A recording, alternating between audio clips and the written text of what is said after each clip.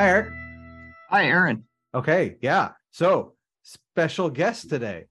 Yes, Why don't you bring him in for us? Yeah. I'd love to. Yeah, so my very good friend William Morris is joining us today, not to be confused with thousands of other people who've been named William Morris, none of whom are my very good friends. But William and I have known each other, I'm not exactly sure how long, but he invited me to write for his website, Motley Vision, circa 2008. And I think it's really thanks to him that I'm as deep into the Mormon letters scene as I am. I no longer feel like an outsider, and that's thanks to William. And so William is here in part on an exotic international tour promoting his new book, The Darkest Abyss, Strange Mormon Stories, which I highly recommend, and I'm sure will come up in conversation. But any excuse is a good excuse. He's also an alum of the Berkeley Ward. I mean, barely. Really more of an alum of the Oakland Stake, but he belongs here. He belongs with us. Welcome, William. Hi, William. Hi, Aaron. Hey, very excited to have you on. Hi, Eric. Yeah. Hello.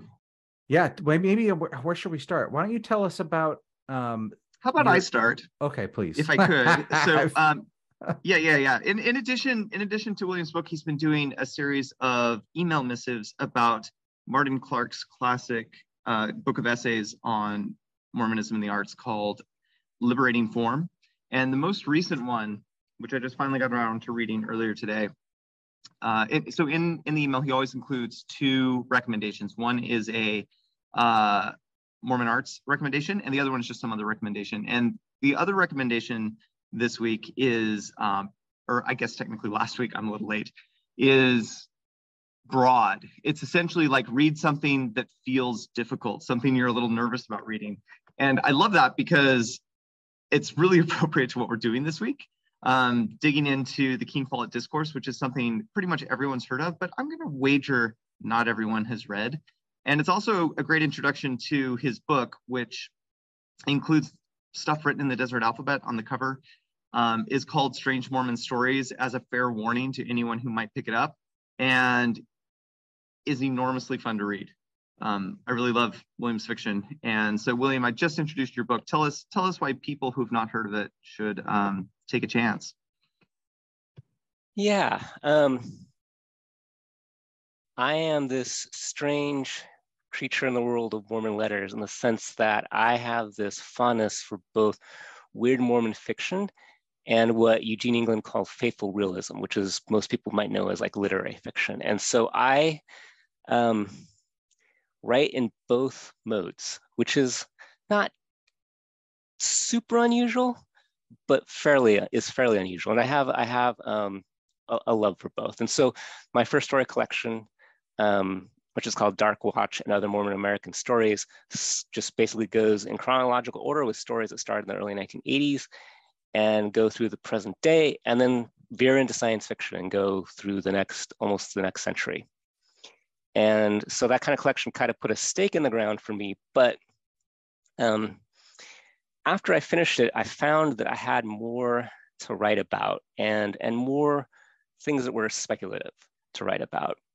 Things inspired by, for example, the Keen Follett Discourse, and some of the other weird areas of Mormon theology and history. And so while the stories are weird, they're strange, it's hard to kind of really say what the exact genre is. There's some that are somewhat science fictional, but none of them are like super geeky.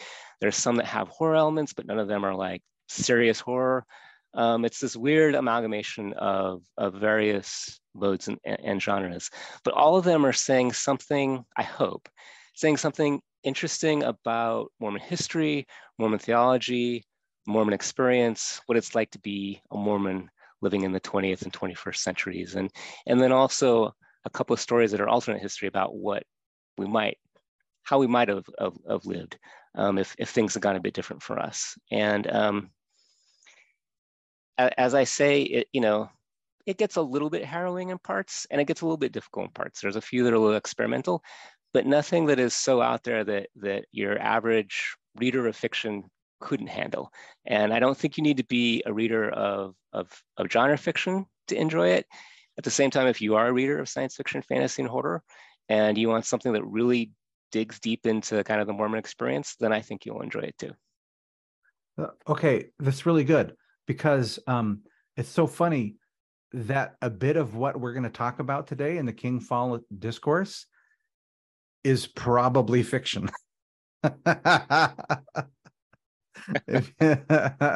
Yes. If you forgive me for saying.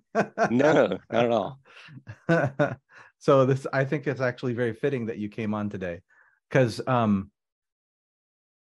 because it's just so interesting to read about the King Follett discourse in general. Well, that sounds very good. I love sci-fi. I love fiction. It's one of my favorite genres. I usually don't read historical like stuff. I'm usually all about sci-fi fantasy. And the few historical things I've read, they usually have some kind of mystical element to them. So I'm looking forward to it. Let's jump into let's make sure we let's set up the article that we're looking at today. All right. We're using as a reference today another chapter in this magazine article, if you've been following along, by BYU Studies, called Yet to be Revealed. Yet to be Revealed, Open Questions in Latter-day Saint Theology. And this chapter today, or article, the King Follett Discourse by James E. Falconer and Susanna Morrison. Well, I think we need to mention also what the subtitle is, which is Pinnacle or Peripheral. Oh, okay. That's a good way to, that's a good point. Yeah. Thank you. That was what I was going to say next if somebody else didn't. Okay, yeah. And I love that the answer appears to be yes. It is both of those things.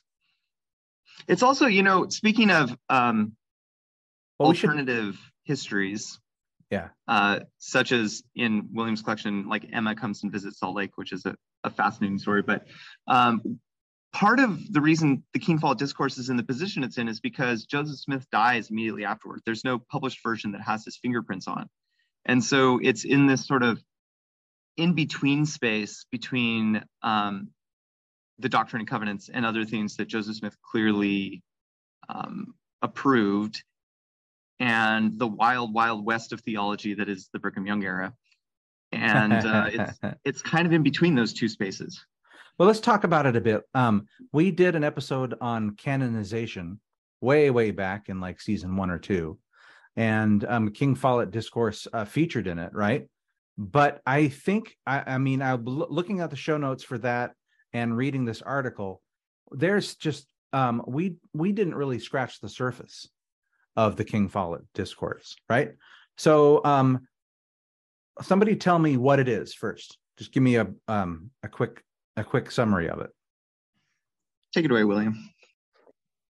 So a member of the church, King Follett, an early convert, dies in March of 1844.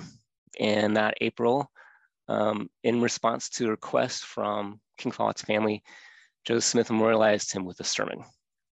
And in that sermon, he goes into a bunch of doctrines, which we'll talk about, that are not completely unfamiliar to the members at that time. But he goes a little bit deeper into them and even gets a little bit weirder with some of them. And to Therek's earlier point, while this sermon is not canon and it is made up of a bunch of different accounts of people who were there, it has been like influential in a lot of the major doctrinal discussions and even disputations over the years, both starting in Brigham Young's time and going all the way through to today. What's interesting when I read this article was the fact that I didn't really realize how many of the doctrines in the King Follett Discourse were already understood by members at the time, right? I had thought that Follett's Discourse was kind of like the first time that we hear phrases like about God becoming, about mankind becoming as God, literally, or God being a person like us before. Like I had thought that this was where that stuff came in, right? But it wasn't. Well, and I think that speaks to part of this whole issue of canonization, right? Because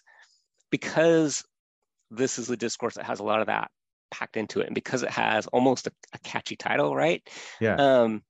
If you are a member of the church who sort of gets into other materials, right? So you're not just learning straight out of kind of the manuals, although elements of these doctrines did find their way into the manuals, which is part of the whole story of this. Yeah. You'll probably see it within the context of the King Follett discourse, because it's the easiest way to say, oh, yes, actually Joseph Smith preached that, it's in the King Follett discourse. And so it becomes while it's not canonized by the LDS Church per se, it becomes a de facto sort of wrapper around which all these doctrines can be kind of branded and expressed to those who are like, oh, hey, where did this come from? Well, how come people are saying that we believe this? You can say, oh, well, it's in the King Follett discourse. Mm-hmm.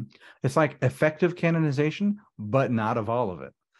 There was some stuff I saw in this that I had no idea existed, which was great. and stuff that kind of echoes through the future as well. So how do you guys want to approach it? Where do you guys want to start? I mean, I think, go ahead, Eric. I was just going to say, barring a better idea, the order that they're in makes sense. But if you have a better idea, I'm totally open to that. No, I think we should focus on the items that James Faulconer and Susanna Morrison specifically call out as being them kind of the more interesting and the more in dispute, because there are 9 items or something like that total. But I think we should maybe look at some of the more unique teachings that they point out. I think that's probably the most fruitful approach. Yeah, that sounds great. And I think we should respect our members of the audience who haven't read the material. Yes. So let's just go through let's just go through them. So the unique teachings in the sermon, right? So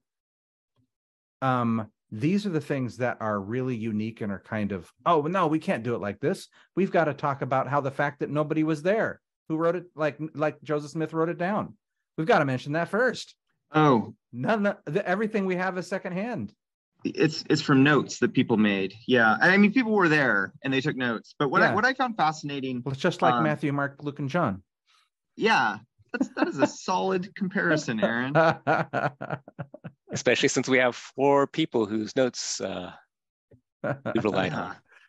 Let's just mention their names, Eric, and then you can take it away. So 4 people took notes, and those 4 people were Willard Richards, Wilford Woodruff, Thomas Bullock, and William Clayton. So 3 of these people I know quite well in a historical sense. Thomas Bullock is just a name to me, but the other three are recurring characters in early church history.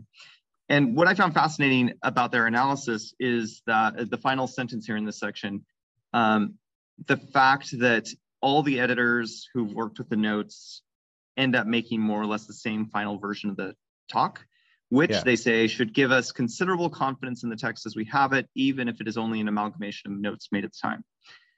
Yeah, compare that to your ye old standard harmony of the Gospels. Yes. Exactly. I mean, that ain't bad that we got this much agreement between all the notes, right? I think that's, although to be fair, if Matthew, Mark, Luke, and John were only the Sermon on the Mount, that might be a more fair comparison. That's a fair point. Yeah, they were full biographers. All right. So we don't have nobody was a stenographer. Nobody wrote down what actually happened, and Joseph Smith never got a chance to prove it. And so in some way, it's a very apocryphal kind of writing, right? But as we'll see, it's really not apocryphal. It's a lot of it is exactly what we believe. So the unique teachings, is that good? Did you want to, anything else on that? Unless you're saying we're apocryphal. Well, I mean, that's a good, I mean, it's not untrue, as you'll see. Like there's stuff in here that we certainly don't believe anymore. And there's stuff in here that we kind of believe, and there's stuff that we certainly believe. God himself, who sits enthroned in yonder heavens, is a man like unto one of yourselves. Not controversial in our church, right? We got this. I have so I have a question I want to ask, and I don't know that we have an answer, even though all three of us serve missions with 3 different languages. Where'd you serve your mission, William? Bucharest, Romania. Oh, fantastic. Okay, cool. Okay, go ahead.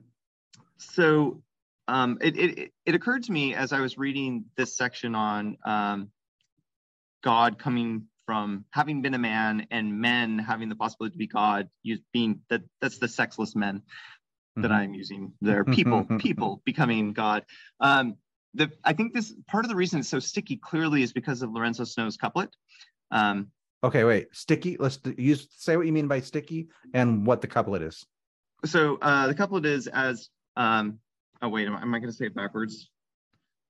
Let me just double check. I mean, yeah, it's quoted God right there. Now is, man may be, as man is, God once was. That's the couplet.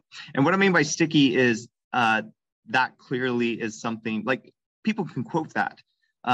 It would be fascinating to do a survey. Actually, I have a lot of thoughts about surveys and if we did surveys and what people actually believe in the church.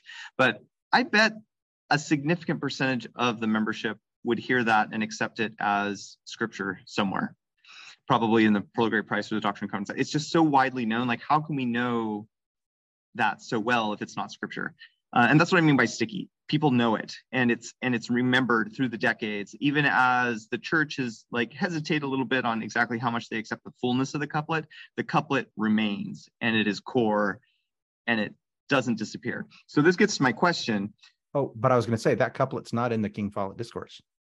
No, that's Lorenzo Snow's, and Joseph Smith told Lorenzo Snow that it was a revelation that he had received, and if I remember correctly, he actually wrote it before the King Follett Discourse.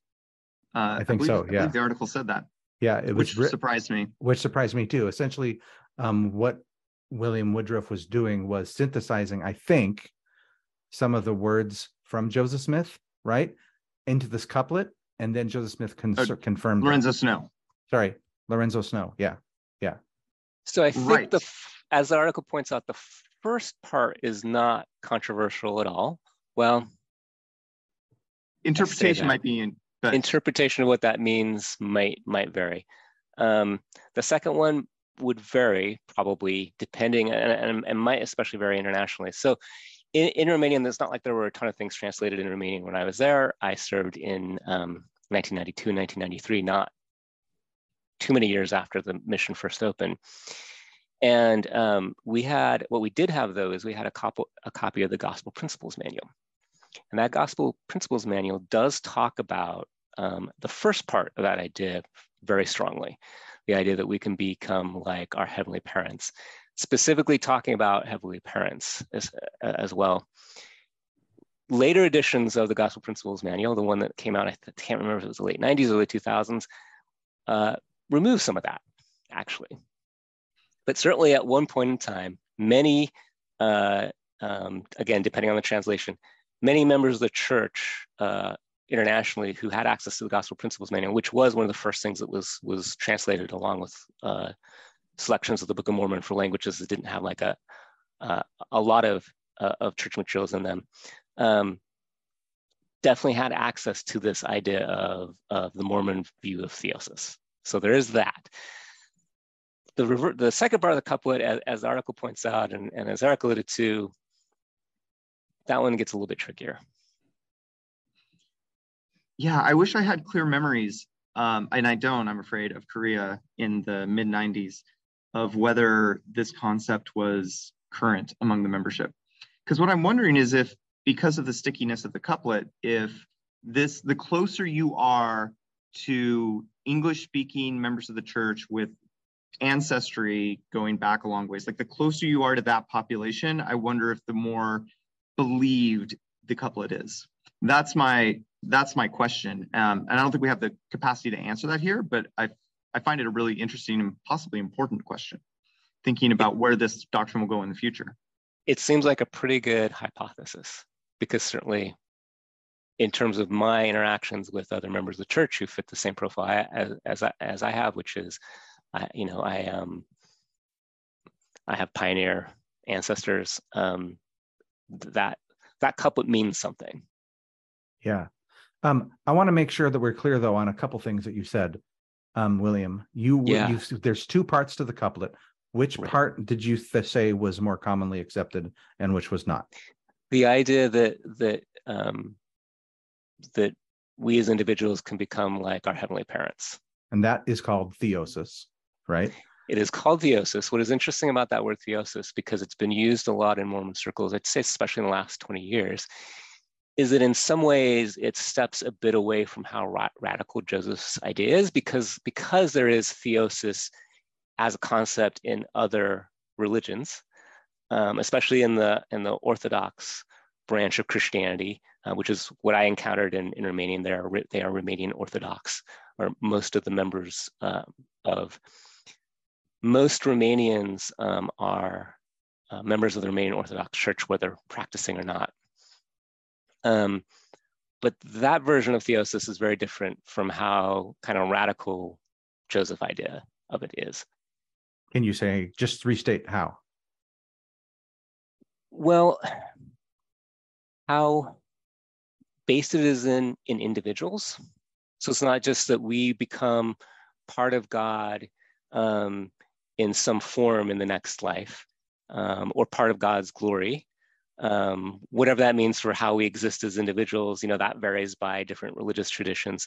But we actually literally become gods with bodies, glorified bodies, but bodies. That there is a plurality of gods, right? Which is the biggest heresy in relation to other Christian traditions, and sort of some of the other finer details of what we believe about what our, how many of these details are sort of in dispute, or certainly not canon in Mormonism, but what we will occupy our time with and how we will approach our relationships and what kind of heaven and the afterlife will look like. Okay, this is what I was looking for. Yeah.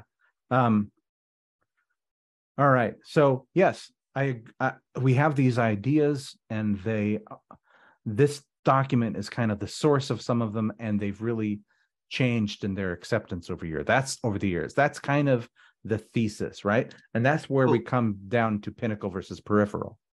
Yes, but before we move on, Aaron, I want to hear about your mission experience. What's mine? Going on? Yeah. Oh, I was in Brazil. Is this idea current? Oh, right. I didn't hear that at all. Okay, I did hear that idea among some of the members of the church there, but it definitely wasn't the focus. I was in, there's plenty of Catholics down there, but I taught a lot of evangelicals.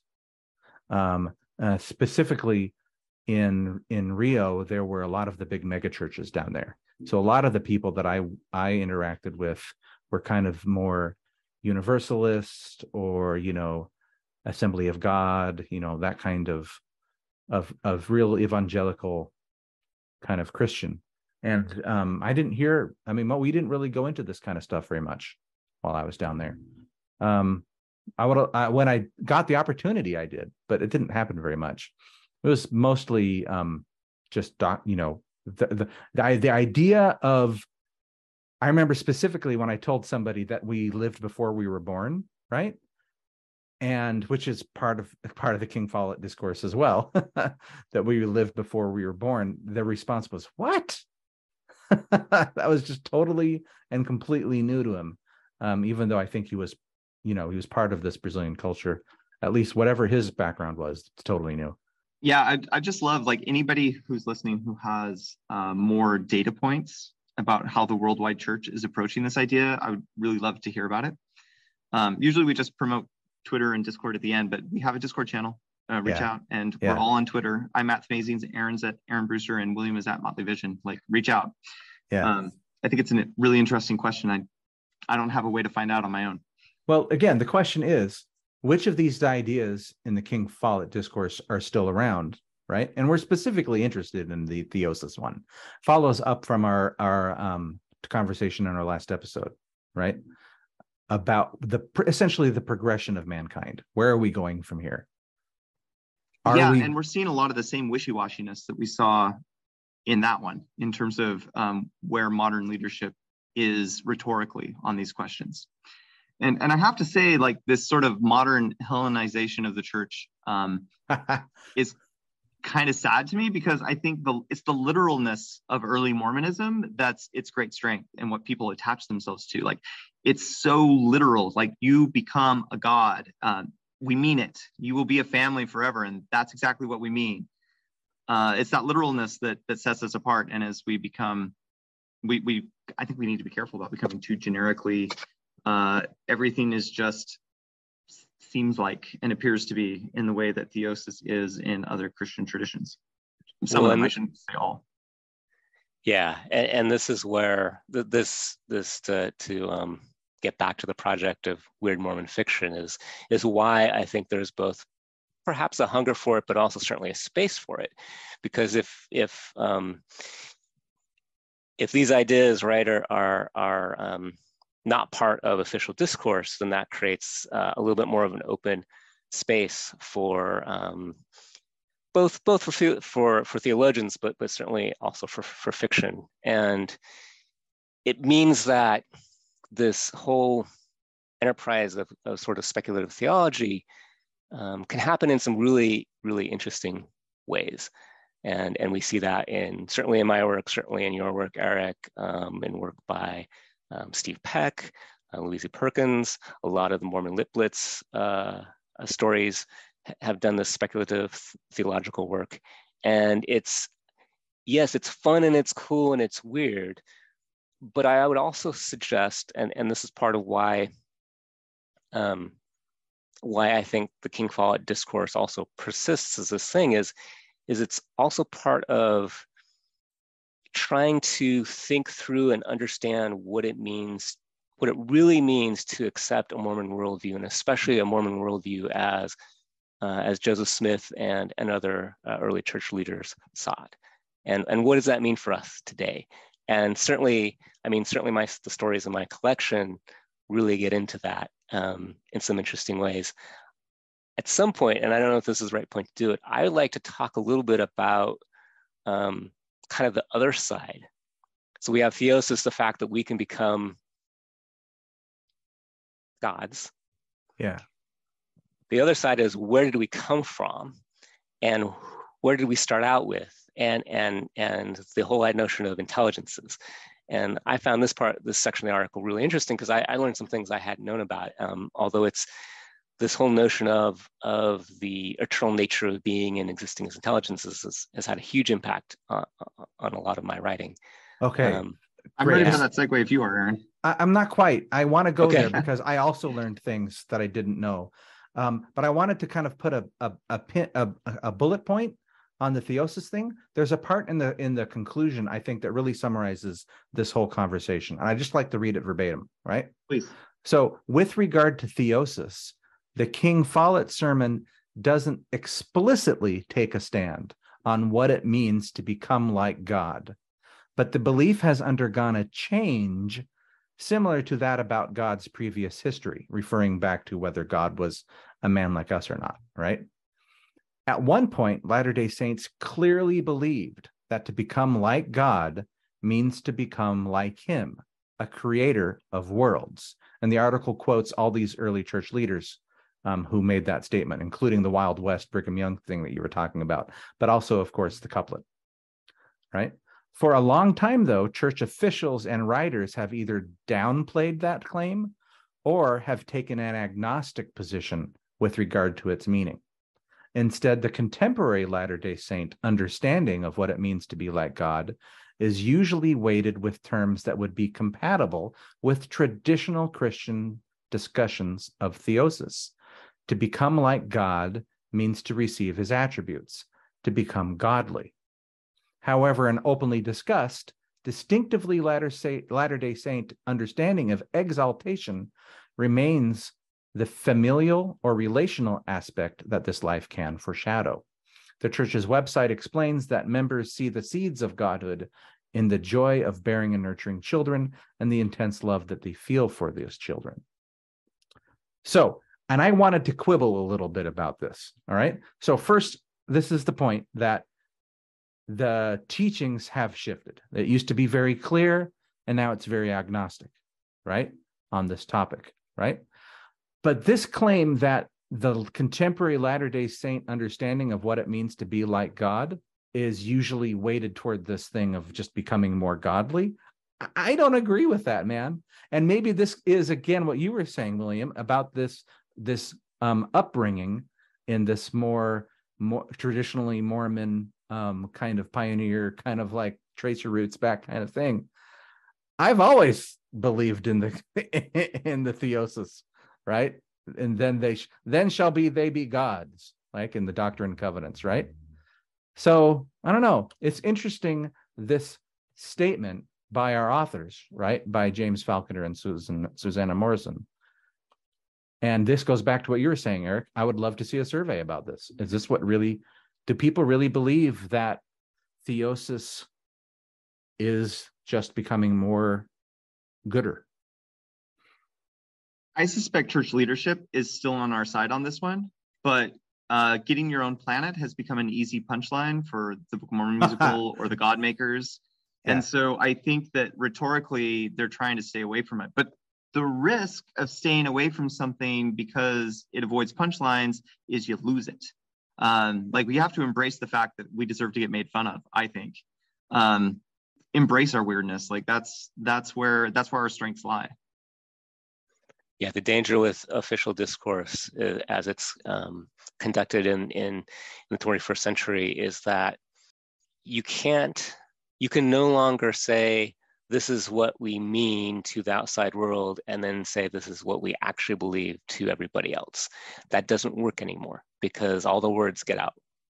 All the words, get onto the internet. And so this whole idea of agnosticism, well, it might be textbook PR, and I'm someone who works in marketing public relations. It is a pre-internet or early days of the internet understanding of what PR is. Now the whole notion of what it means to market yourself or to engage in PR is to be honest about who you are and lean into those things that make you unique and different as an organization. I'm so interested in what you just said. I think what you just said is that, like, the Gordon B. Hinckley quote, right? That says that we don't really understand what these words mean, right? Is PR, right? It is this, what you just said, that what we teach externally is not the same as what we teach internally, right? Yeah. I've never heard it said that way before. And I think that, if you don't mind me saying, that could rile up a real Gordon B. Hinckley fan. Well, but technically he is correct, right? Technically he is correct in the sense that, this gets back to the whole uncertain status of the King Follett discourse, and the way, as this article points out, the way some of these doctrines have changed in understanding and emphasis over the past 2 centuries. But at the same time, if we don't know, or if we are uncertain, maybe we should take steps to become more certain. Because it seems to me that if we're talking strictly about, and this is not my domain, right? I'm in what I evangelize for is weird Mormon fiction, and when it's good, faithful, realistic Mormon fiction, and interesting Mormon culture. But when you don't have a clear, let me back up. If you have interesting aspects and unique aspects to your history and who you are as a culture and a church and a doctrine, because we don't really have a systematic theology quite, which is both a good thing and a bad thing, as I know you all have discussed. Why wouldn't we lean into that as opposed to trying to sand off all the edges? And the reason to sand off all the edges in the past was, well, we just barely got where we were kind of became familiar, or we just barely got to where we were somewhat comfortable with our status within the United States as we got reintegrated, forcefully reintegrated, although we certainly also wanted it and collaborated in many ways. back into the kind of the mainstream culture of the US that really happened in like the 1950s and 1960s. Of course, in the 60s happened and it completely changed. But we were still kind of chugging along, right? In the 80s and the 90s, which kind of reached its climax with the presidency of Gordon B. Hinckley. And don't get me wrong, I am a huge fan of President Hinckley. Yeah. He's one of my favorite prophets. Yeah. And I completely understand a lot of the PR decisions that were made at that time. But we've even walked away from the uniqueness of the I Am Mormon campaign more recently. And so kind of that's why talking about something like this, like the King Follett discourse, and whether it's the pinnacle or peripheral, is important, because I don't think that understanding Mormonism and understanding who you are as a member of the LDS Church, as well as someone who is a Mormon, because it's something that we pretty much all are, even if we don't see ourselves as that. If we say, oh, I'm just a member of the church, but then I'm also this, I'm also an American, I'm also a Brazilian, I'm also a Romanian. That's not how everybody else sees us. And so why not leverage those things that make us who we actually are? Which isn't to say that we should adopt every single doctrine that's found in the King Follett discourse, of course. Yes. I know this is a bit of a distraction, but I'm so interested in what you said that we don't have, what was the phrase you used? We don't have a cohesive theology. You didn't say it that way. You said we don't have a systematic theology. Can you just, for my own edification, just explain what you mean by that? So because we're a young church and because we believe in continuous revelation, we don't have a systematic theology in the same way that some other religions do, especially Catholicism, where there is, we're not a creedal church, right? We don't have creeds. A lot of our commentaries are, not widely accepted or not widely known. We just don't approach our religion for the most part as something that has a theology. Now we have doctrine, and doctrines and policies and theologies kind of all get mixed up together, both for good and for ill. And there are some who would say, well, McConkie's Mormon doctrine that's what it is, but it's not really not. It's not using the same approach as if you were like a philosopher or a theologian. And so we really don't have an existent Mormon theology, so to speak, as an academic would understand it. Huh. That's really interesting. I mean, it goes back to our opener for the season, right? About what is doctrine and how it's hard to even figure that out. Yeah, and what this whole issue of BYU studies is about, right? Yeah. Okay, I love it. Let's skip forward down a little bit. Here we go. The mind of man, the intelligent part, is co-equal with God himself. It exists upon a self-existent, sorry, I don't even know how to say this properly. It exists upon a self-existent principle. This is one of my favorite doctrines. No big bane of intelligence. Yeah, all right. I remember hearing a talk where this was a devotional. It was on tape. It was somebody had a copy of it on my mission. I listened to it. My mind was blown by it, right? And the idea behind it was there are things which act and there are things which are acted upon, right? That's a Book of Mormon scripture. And those things which act are called intelligence, right? And those things which are acted upon is more like matter, I think, if I remember right. And then when Christ said something like water be wine, right? He was speaking to intelligence in the water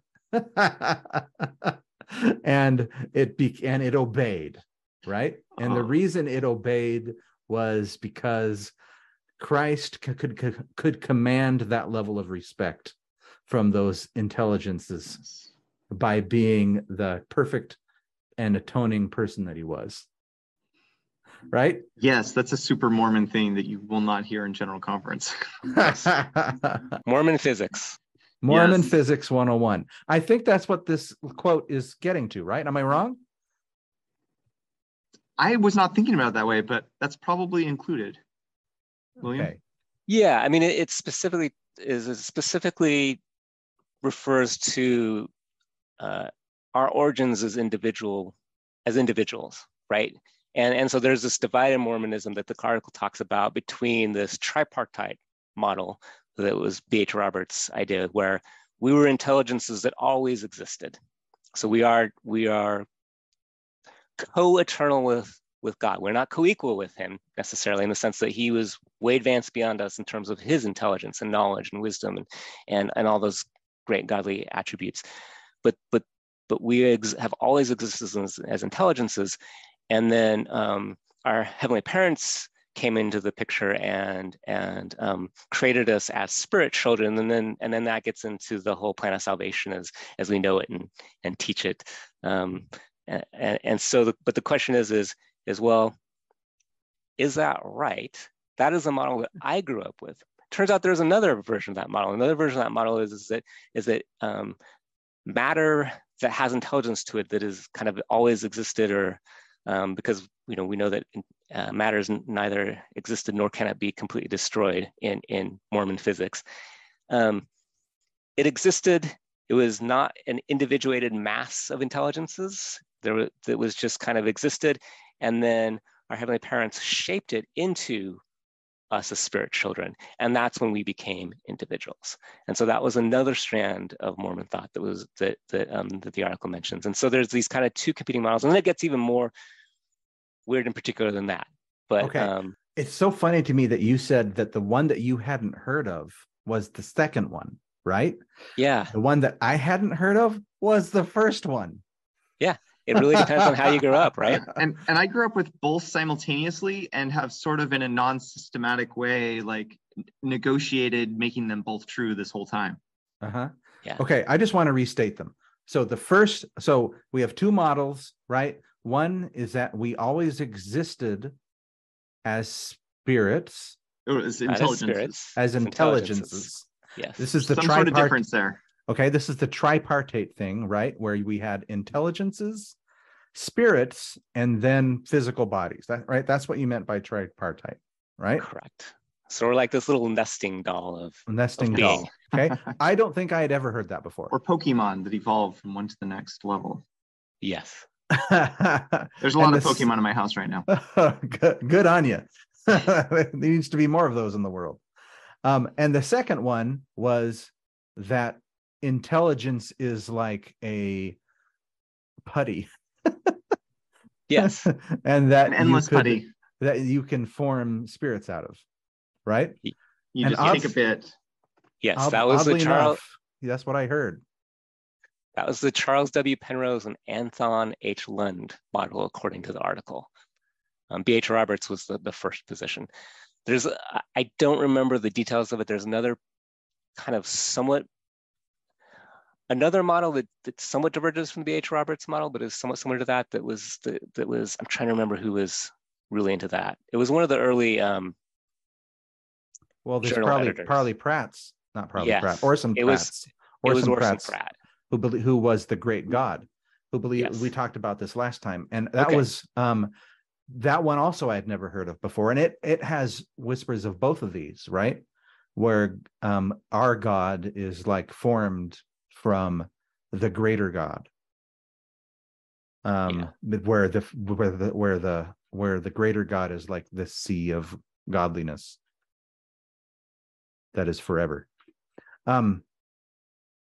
This is something you might want to edit out because it's needlessly confrontational, perhaps. Yeah. But I'm wondering how either of these theories works with the opinion some church leadership had in the Brigham Young era that women, resurrected women become literally pregnant, and that's where spirit children come from. Like, how do either of these concepts function with a resurrected pregnancy? I wonder. I imagine they must have written about it, or maybe they didn't. But there's no way I'm editing. There's no way I'm editing anything that you just said out, because everything you just said was bananas. Oh, I agree. I don't want to be on record as supporting these ideas. I have no idea what just happened. Well, and there is obviously debate over whether they literally meant that is this is a word that I'm going to get wrong. The vaporous, is that the word? Basically involving a womb, or if it's another form of creation. I really like, if we want to go with that, we can go down that a little further. But or maybe this is actually kind of related to that. I really was interested in this quote by Brigham Young talking about how internal matter is brought together, organized, and capacitated to receive knowledge and intelligence. That whole idea of being capacitated to receive intelligence is very interesting to me, both in terms of kind of just Mormon, from a Mormon doctrine perspective, but also from a speculative fiction or theology perspective. Like, you could do some really interesting things around capacitating items to receive knowledge and intelligence in relation to things like information theory. I mean, I think Steve Peck gets into that a little bit in Key to the Science of Theology. I think that's the title of that book. I haven't read that, but it comes up in his fiction too. Yes, for sure. And there, especially as it relates to things like aliens and AI. Sorry, this is getting us way off track. And then also there's this great very book. face in hat. Yes. There's this great book that is not necessarily, doesn't have any overt Mormonism in it, but is very Mormon. It's by John Durham Peters, who is one of the foremost communications theory academics around, and is LDS, called The Marvelous Clouds, which gets into some interesting ideas, getting back to things that are acted upon or act, that relate to communication theory and things like nature and weather, where it's not as simple clear-cut as there are these higher intelligences that act upon other things. We're all part of the system, and we're all acting upon each other and trading information. It's a lot like Newton's first law. Well, I was going to say Gaia. We have leaders of our church that in the past have talked about the earth like being an intelligence on its own, right? It's very similar to what you just described. If the earth will be resurrected, the earth is suffering, and if it's going to be resurrected, it suggests it's on the same journey we're on. Yeah. What I like about this conversation is, unlike the one that we just had about theosis, right? Which I feel like that really matters. Understanding my destiny and understanding like who God was and where he was, because that influences how I can relate to him and my heavenly parents. To me, that matters to me on a fundamentally personal level. Like that influences my soul. That influences my thoughts. That influences my prayers. This stuff about intelligence is nonsense. And it's really fun, right? But has like no meaning at all. Like I don't get anything. I really enjoy it, but I can look at it and laugh a little and say, whatever, we'll figure this out. Yeah, I wrote down a question in relation to this, which is, what problems does the concept of co-equality of existence with God solve, and what problems does it create? So this does have meaning, though, in the sense of the whole idea of, who are you? Are you an autonomous individual? How did you get that autonomy? And what does that mean for your relationship to other beings as well as to God? Okay, well, I appreciate you trying to sell me on this, because it's something I've always enjoyed talking about, but I've never really seen the relevance, right? Like why it would matter. So let me just see if I can restate what you're asking me. Wait, can I broaden his question before you do that? Yeah. Go ahead. So not only just like our spiritual brothers and sisters and God, like, but also potentially if the earth has an intelligence, if wine has intelligence, potentially our interactions with everything in our environment, then like, did it have that individuality forever, or is it just something that was made for convenience? It kind of changes the shape and the purpose of everything on the planet and in the cosmos. It does, but I don't think what you're saying is what William was saying. Let me see if I can explain. What you just said is a good argument for environmentalism, right? I think so. If the objects and things around them, like this is so out there, actually have some kind of, oh my goodness, I have friends who are scientists. Okay, if there are things that go out there that have intelligence, right? I don't need that kind of justification to be an environmentalist, right? That's okay, right? So whether or not the intelligence of that is out there and part of matter is something that can be like interacted and is real, that doesn't change how I'm going to interact with the world around me. I'm still going to be an environmentalist, right? But I think, William, you were trying to say something different. Yeah. Why don't you say it again? So let me put it this way. Who we are is the most fundamental question we can ask.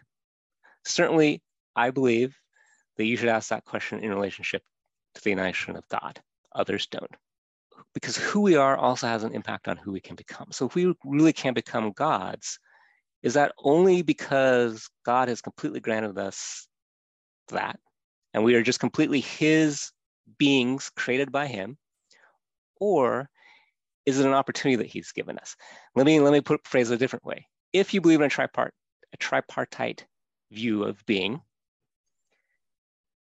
then there is something essential that's you and that's always been you. The only way to progress, though, was to receive a new interface. That interface was your spirit body, right? You became spirit children and you entered into a society of other spirit children, which then led to that kind of progression. At some point, that progression was no longer enough, and thus we have all that's bound up in the mess that is mortality, right? The mortal experience of having a body. And then, as we believe, then there's another phase with a different interface, right?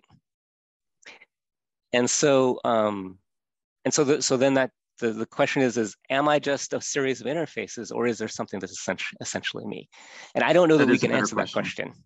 I don't know that we can answer that question. And it also relates to things like agency. So I'm going to talk about my work again. Sorry. This is not in The Darkest Abyss. This is in Dark Watch and Other Mormon American Stories. I wrote a short story called Return. Or no, Release. Sorry, it's called Release. For the Mormon Lit Blitz, you can actually read it for free online at the Mormon Lit Blitz website. And in it, it takes place in a very dystopian future society where it's very corporate controlled, everything is controlled. And the spirit has gone underground so much that it has gone to the autonomic level. And people minister to each other via pheromones. And the story is about a man who didn't realize that he was a bishop and got released from being a bishop.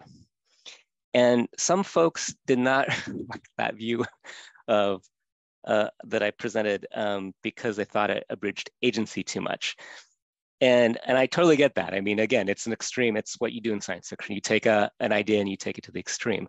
On the other hand, part of the reason I wrote it is because I am worried about our future as Latter-day Saints, as members of a Mormon culture, as just a people in a society. And to me, the most hopeful thing I could come up with was, well, the Spirit's going to find a way, meaning the Holy Ghost, because even though we are these mortal beings, we also have an intelligence and a spirit inside of us ourselves. And there are going to maybe be ways that we can interact, even if everything outside of us doesn't let us interact in that way. And so again, these questions of, so how do I put this? There's a cynical reading of this notion, especially the B.H. Roberts model of us always having existence, which is kind of ties into modernism and capitalism, and that we're all these autonomous selves, right? And just kind of floating around and being acted upon by the various forces of capitalism and modernism, and disconnected from everything, and only kind of out to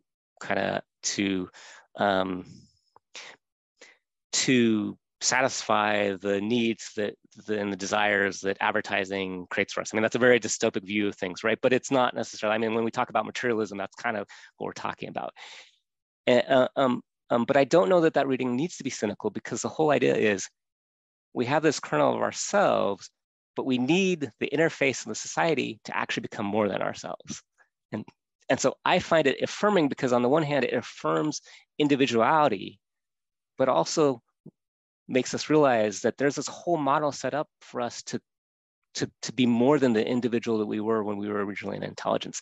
Now, does my whole view of my whole worldview and view of Mormonism change if that's not the case and it's the Penrose Lund position or something else?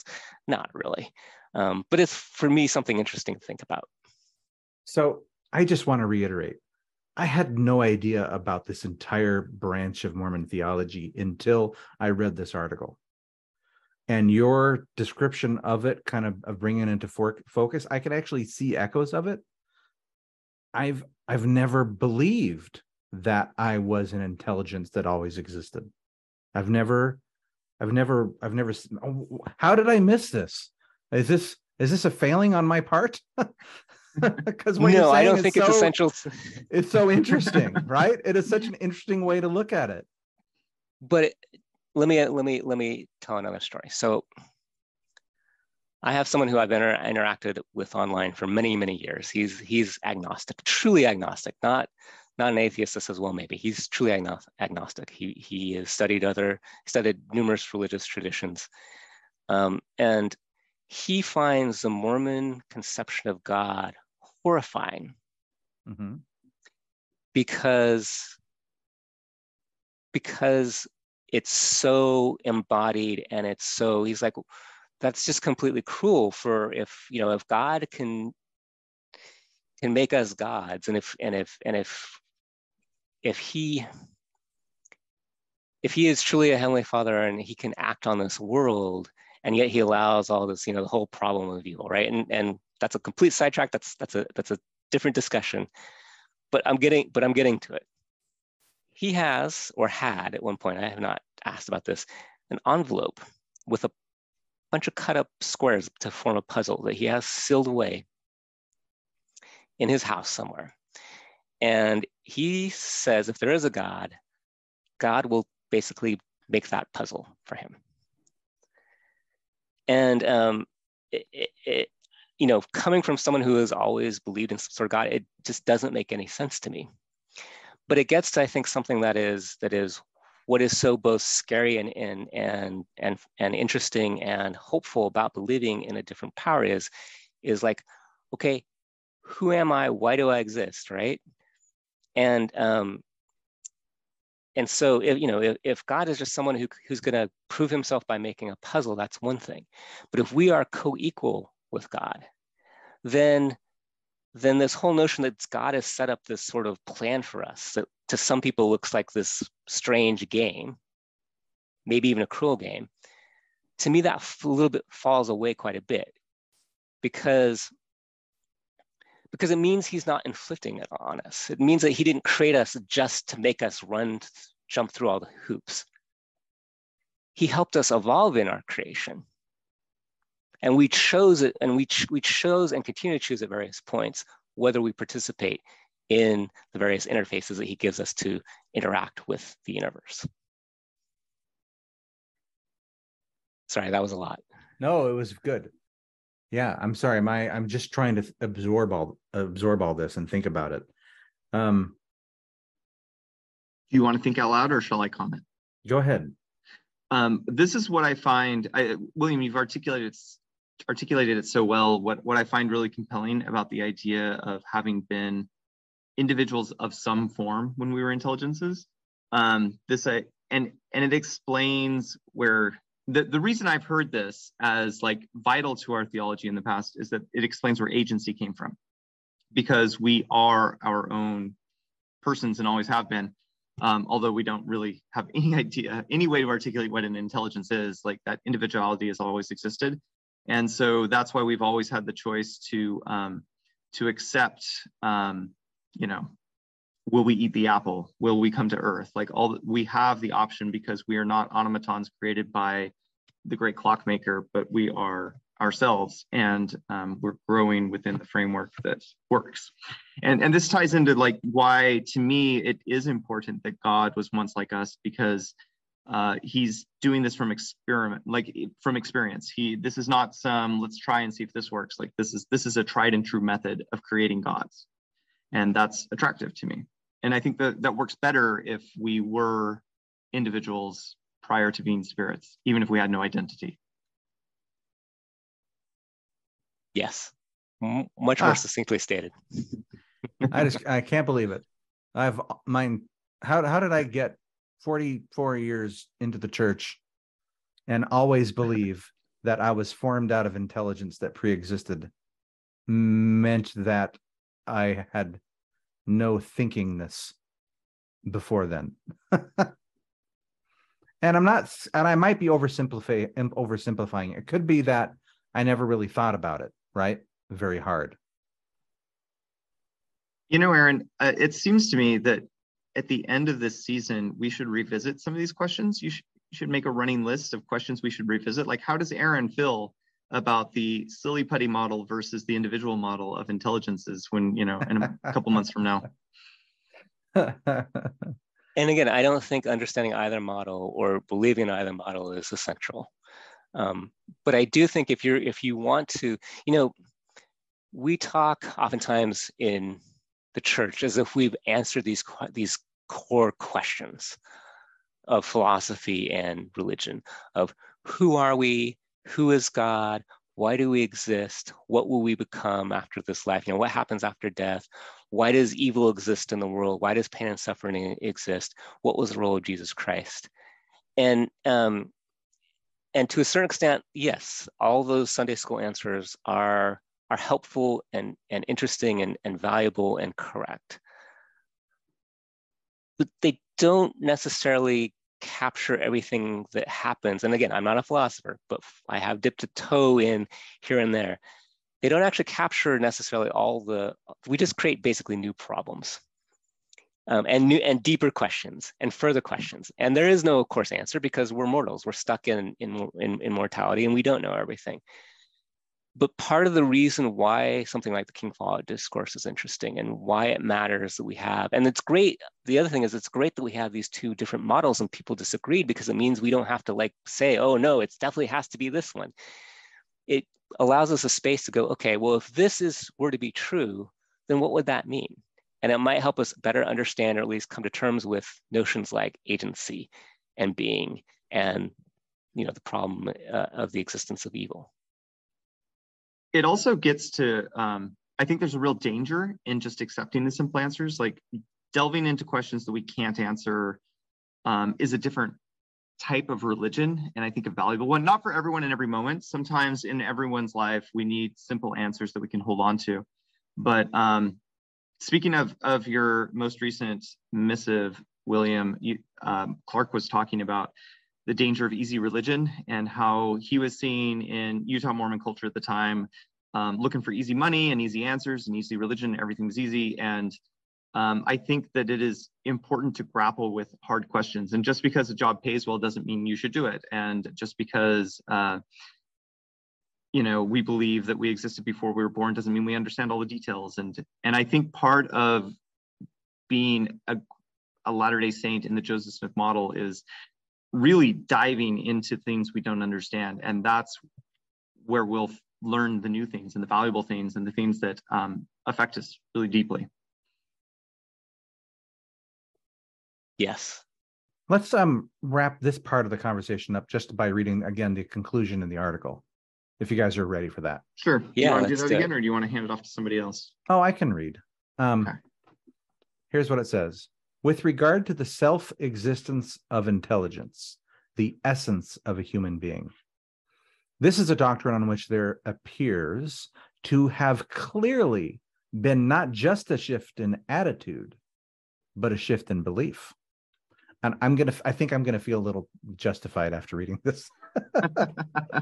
In the 19th century, intelligence was generally assumed to be a kind of unindividuated material out of which individual spirits were made.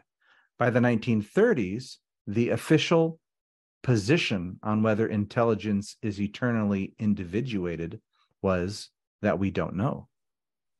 By the 1960s, many Latter-day Saints, perhaps most, believed that intelligence have always existed as individuals. And by the 20th century, the latter seems to have become the predominant, though not exclusive, view.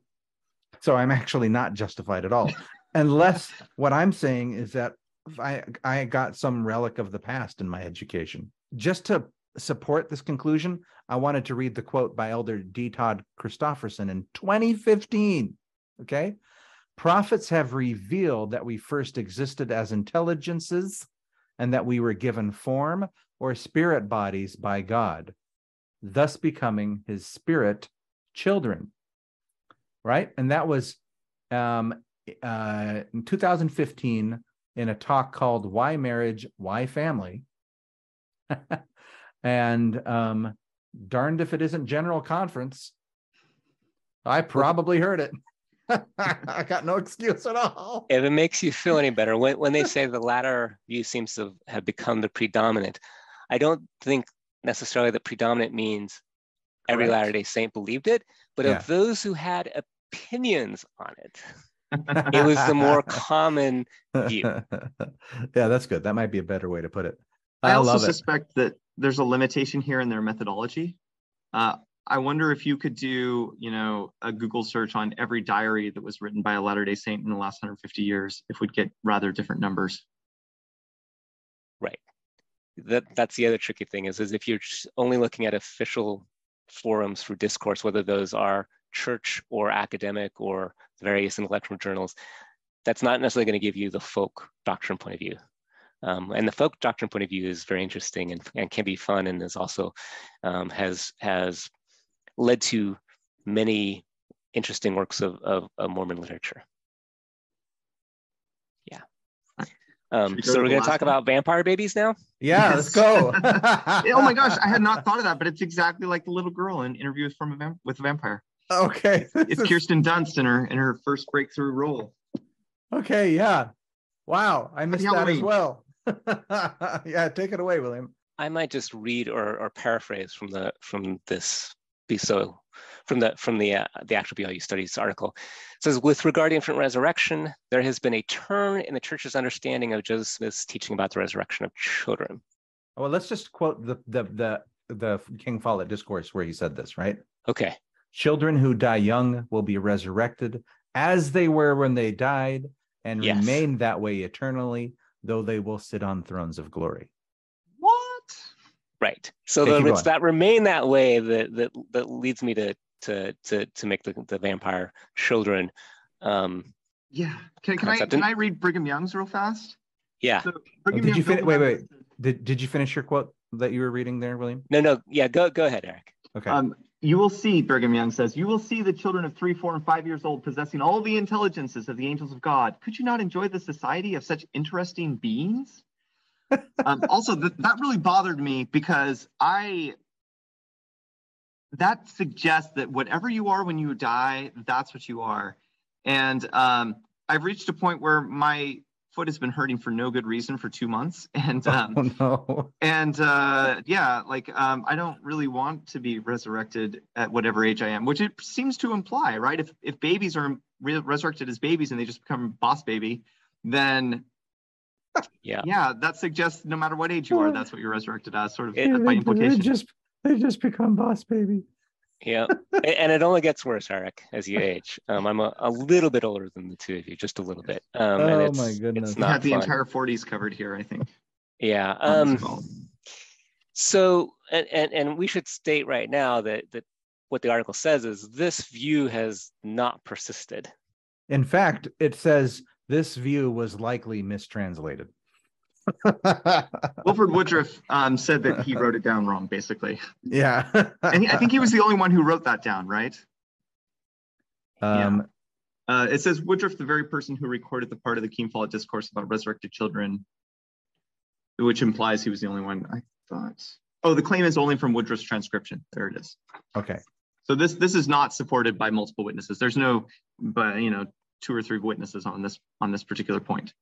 But the more interesting point is obviously we as individuals resist this original idea, and it seems like a lot of church members did as well, because what has been taught since then has been a little bit different. It's more that, I mean, the way I've heard it is, and I think we've heard this actually also in conference talks of recently, is that children who die before the age of 8 will be resurrected as children in the millennium and then grow to the age of whatever the optimal age for us is. Some people claim it's 33 because that was when Christ died and when he was resurrected, you know, but basically some sort of adulthood.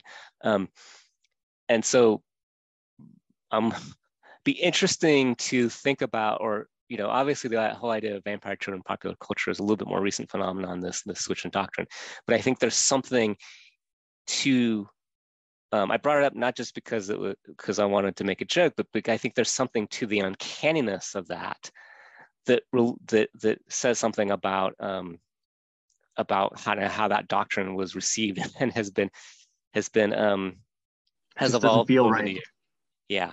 Well, it's interesting because we haven't used that doctrine. I mean, maybe we have. That doctrine doesn't feel right. Isn't the best? Is it the best way to look at doctrine?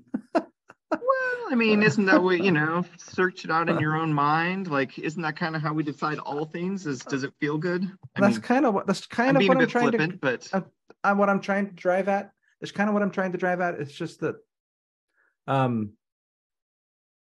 it seems like so much of these other ones have really stuck around, and they really sing to us, right? Right. But if one of them was less popular, maybe. Well, and I don't want to get hung up on the original one, especially if it was not recorded completely correctly, but the whole notion of the resurrection of children has stuck around and has been pretty popular. And you know, one of the things that the article points out, which I think is important, is that this sermon was preached as a consolation, right? Yes. It was meant to console the family of King Follett and those who participated. And certainly this is a teaching that I've seen offer a lot of consolation to many members of the church. I mean, maybe I should step back for a second and just ask myself, is this weird? Like, am I too close to this to not see this as weird? That we believe in children being resurrected as children.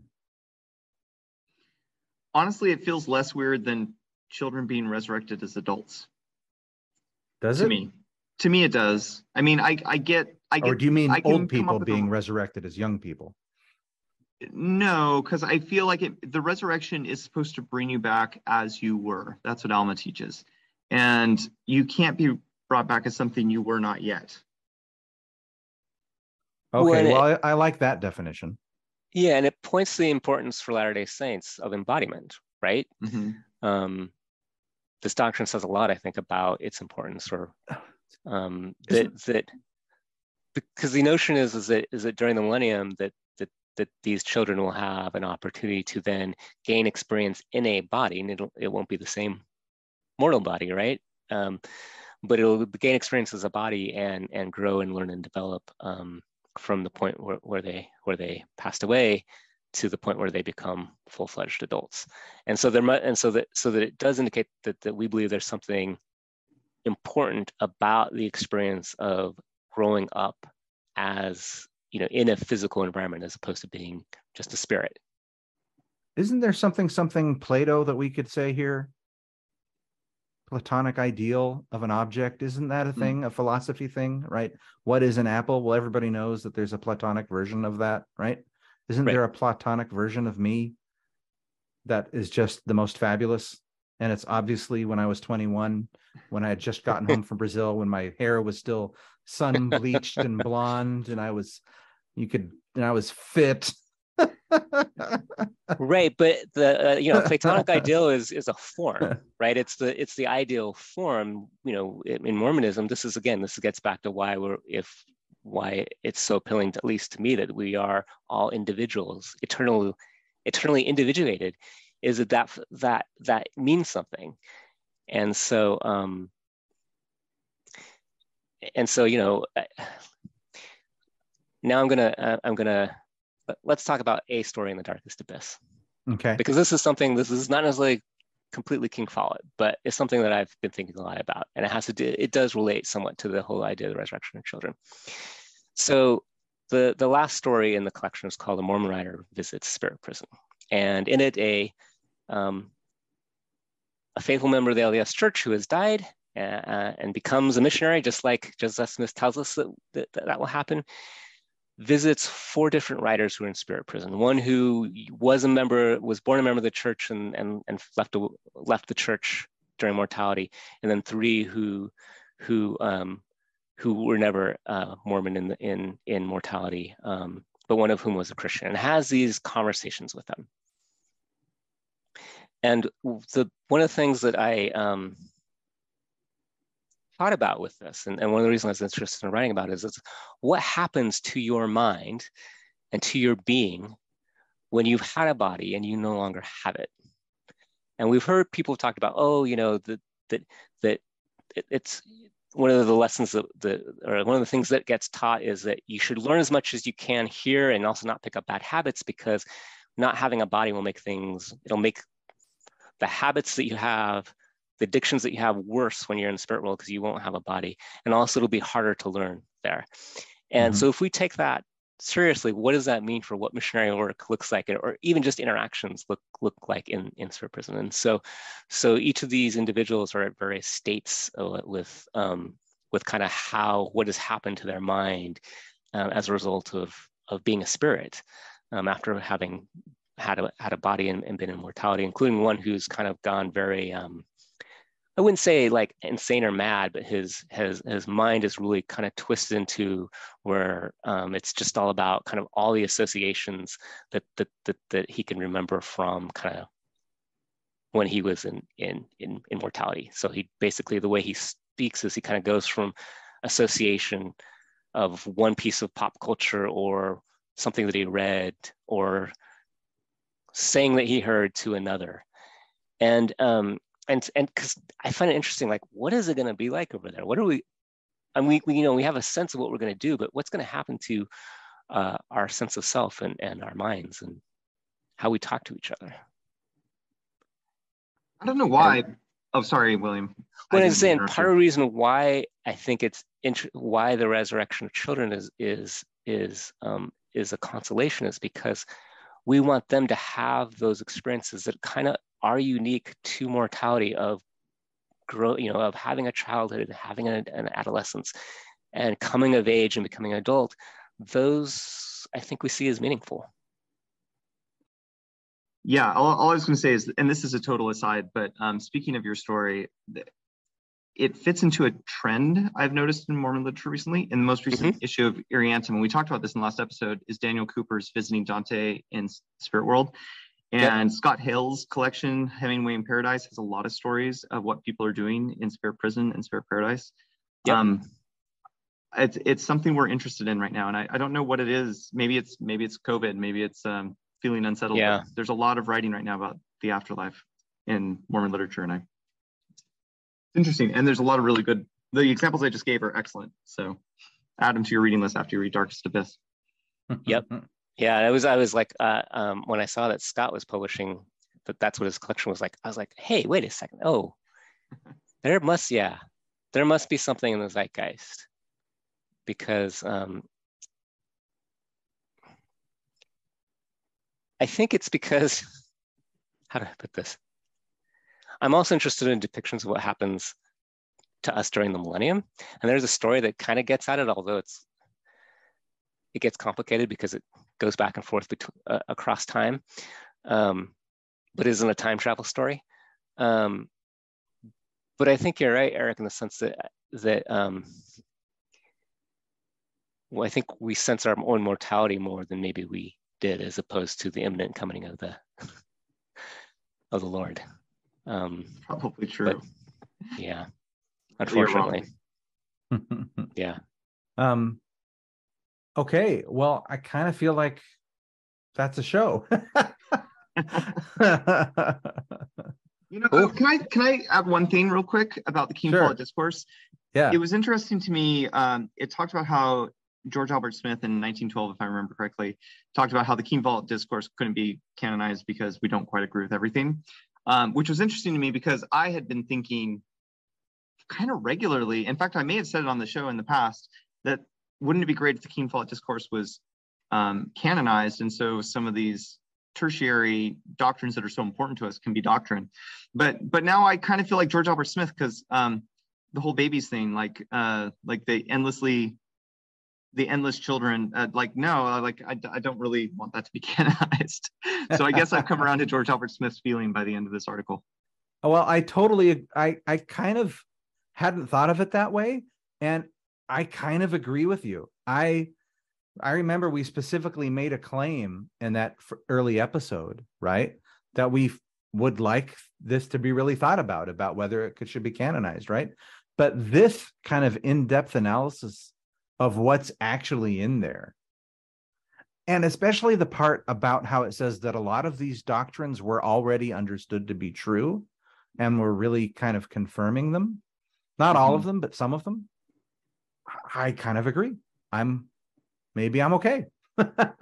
Yeah, it has been over 20 years since I've read the King Follett Discourse, so I also feel like maybe it's time to dive back in. And the version I read was Joseph Fielding Smith's version, so I don't know if that included the vampire babies or not. It could be that there's an edited version of it that should be canonized. What I would like to see, and this is, I guess, part of my entire cultural project, is I don't think we need things to be canonized, but I think we need to be much more interested in those things that aren't canonized. Amen. And that there is a lot of value to be found in them, and that value may vary. But instead of seeing these things as just, I say, well, yes, I'm interested in weird Mormonism. I write weird Mormon fiction, strange Mormon fiction. But to me, it's not meant to be strange so much as it's meant to be part of a conversation with the rest of my fellow Latter-day Saints, with God, with the past, to figure out, okay, who are we and what do we believe in and where are we at right now, and what can we learn from Mormonism right now that can help us envision where Mormonism can be as we figure out how to deal with this mess of a world, and what our place as Latter-day Saints and some of us purveyors of Mormon culture in the next 20, 30, 40, 50 years. Which is the value, honestly, of science fiction. And your stories are good examples of this, of imagining what a slightly different Mormonism could be. Because there's no question that the Church of Jesus Christ of Latter-day Saints and the people who live according to its tenets are not going to be the same in 20, 50, or 100 years as we are today. Like, the world is changing around us. We are changing, ongoing revelation, etc. It's going to be different. And what might that look like? And we can be deliberate about that. We can be intentional. And as individual members, the whole church, like, if everything's acted upon, then we're all touching each other and having an effect on what the future is going to look like. And we can be a little smarter about that, maybe. Yes, and the world is only going to get stranger, and so we need to be well equipped to think about Mormonism and Mormonisms, and even our practice as Latter-day Saints, and how the church itself, what it believes, how it conducts itself. And I'm not talking about any single doctrine or policy in particular. I'm just talking generally. We face challenging times and very strange and weird times. And we are not in the same place that we were in the late 1990s, where it looked like, okay, we're on a trajectory back, where we're going to become acceptable to the broader United States. And we're all going to be in this, the Cold War is over. It's the end of history. It's all going to be great. We're just going to wrap it all up. We're just going to coast on and make money and spend money and hit the check marks, the boxes along the way that we're supposed to as good Latter-day Saints. And there won't be any friction, and there won't be any twists and turns, and things won't get scarier. But things have always been scary, and society has always had its twists and turns and its oddities and its strange things. And so if we can, create more spaces where we try to deal with that, and especially in ways, I think culture is a great space because, you could read the stories I write and say, well, this is not doctrinal. You could certainly do that. But you could also read and say, okay, what can I learn about being even a faithful Latter-day Saint, someone who is interested in maintaining their relationship with the Church of Jesus Christ of Latter-day Saints? What can I learn from this that might make me a little bit more open or interested or innovative in the way I approach my beliefs and the way I relate to others? Yeah, here. I always never know how to just wrap it up without sounding lame. You guys have good words. Well, we made it to the end, everybody. Hey, time to take our faces back out of our hats. There you go. Live our lives. Okay, so I'd like to thank again, William. Thank you so much for being on our show, and I think you did a good job of convincing me that the intelligence thing is important.